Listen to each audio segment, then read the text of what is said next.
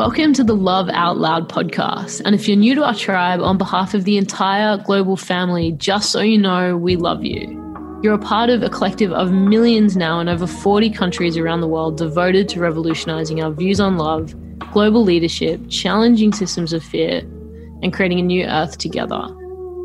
Love Out Loud takes you on a journey of learning how to love yourself and realizing your unlimited potential so that together we can create a unified and compassionate world. Our membership is the heart of our ever-growing global family, and we would love to see you in there. Join us for free now by clicking the link below. Hey, Love Out Louders, I'm so committed to making these short form episodes for you, which are going to be, to the best of my ability, 11 minutes and 11 seconds. Some of them will just consist of me or another Love Out Louder just riffing on a topic that has mega value for you. Sometimes it'll be a two-way chat.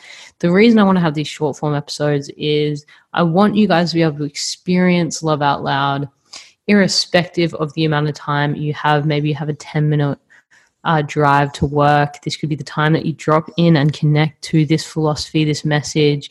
And the biggest intention I have for all of you guys is that this podcast is an entertaining platform where you can truly take on board some of what the incredible guests are sharing with you and implement it into your life. This is one thing that I feel is so missing often in philosophy and conversations of spirituality, personal growth and development.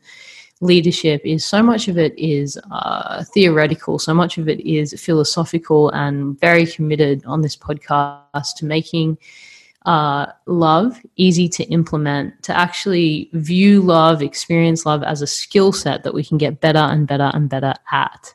So today, on today's episode, I'm wanting to riff on something that's really important to me, which is vision.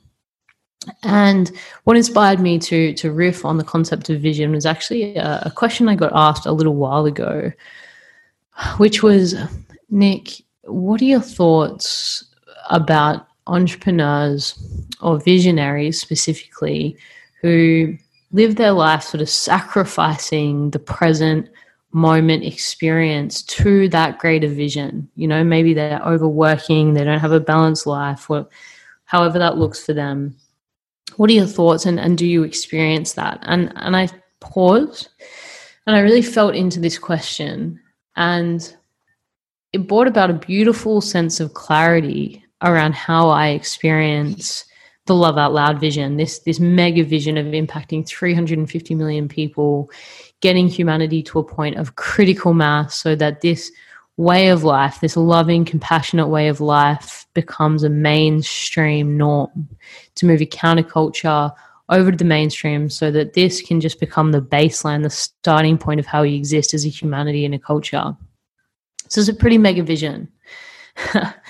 And I felt into that. And what I recognized was the way I experience this vision definitely doesn't encourage me or create a reality where I'm sacrificing now for the future. In fact, it's the opposite. Being aligned to this vision actually enhances my present moment. And it's because having this vision for our lives starts to make clear for us what our values need to be, what our behaviors need to be, what our beliefs need to be. And being aligned to such an incredible vision of having the whole world begin to love out loud, the whole world begin to choose love, means that I've had to really look at how I'm living presently under a microscope. I've had to really examine, do I truly believe that that's possible? Are my values aligned? So are the choices I'm making day to day aligned to that vision? Because our vision ultimately will manifest when we are the embodiment of that vision. And I remember a team member coming up to me after our New Year's party. We had an amazing day and it was a big day. She came up to me and she breathed deeply and she put her hand on my heart and she said, Nick, you want to love 350 million people, but can you receive the love of 350 million people? And I just sat with that and I was like, wow. It sort of hit me, just how immense that truly was. And I recognized in that moment that I still had a way to go when it came to embodying that vision. And yet that wasn't something that was overwhelming. It wasn't something that was stressful. It was actually a point of inspiration. Like, wow, this vision is allowing me to devote myself, to surrender myself to something that is so much bigger than me, that is constantly enhancing expansiveness and limitlessness within this present moment, because my perspective is always so vast. And I write this in Love Out Loud as love is a bird's eye view. Having a vision, believing in something bigger than you, is a bird's eye view. It allows you to transcend the limitations and the stuckness that many people experience in their lives because they can't access perspective. Having a vision that is bigger than your current reality right now, believing in something that is bigger than your problems, bigger than your suffering, bigger than your limitations, allows you to consistently transcend beyond those circumstances. It reminds you that we're not actually defined by our circumstances. We have always the opportunity, the choice, the free will to choose differently in every single moment, to interact with our circumstances differently. And this is something that the Love Out Loud vision has consistently taught me. I remember when I used to stand on stages and talk about the importance of love. Just in general, I would talk about the power of love, the power of compassion, and I'd still give a relatively powerful speech. People would love it. They would give me positive feedback.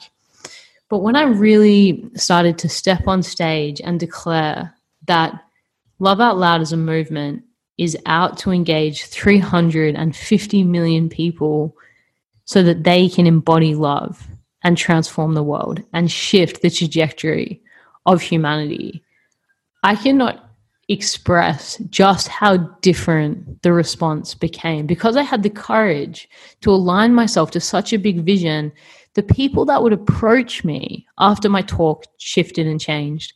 The introductions that were made shifted and changed. The people that wanted to work with me shifted and changed now. Not in the future, but now. Because what I'm aligning to right now, the future and the past actually exist in this present moment, meant that I was expressing a more expansive way of being. And what if our vision for our lives was actually experienced like this, something that was consistently improving and enhancing this present moment, and start to sort of rewrite these narratives that I think exist in a lot of entrepreneurial circles and many startup cultures, which is self-sacrificial. If I hustle and I grind and I do the most amount of work, then that's what's going to get me to my vision, get me to my goal. And, one of the gifts in what I went through when I was younger, for those of you that don't know a bit of my backstory, I suffered from anorexia for many years during my adolescence. What that taught me was, through aligning to a goal that was not in my highest good, which was weight loss and control, and being the most self-controlled I could be at the expense of my health, mentally, emotionally, and spiritually. I achieved that goal. But even when I started to get the positive feedback as I was losing weight, I actually wasn't able to receive it. And it actually triggered me, because as people were saying, wow, you've lost so much weight, what's your secret? Rah-de-rah. All I could feel and tune into was I lost that weight through self-hatred. I've lost that weight through self-punishment. I've lost that weight through believing that I'm not good enough now. So even when I had positive reinforcement through that process, I wasn't able to receive it in a way that made me feel empowered, in a way that supported me to feel whole.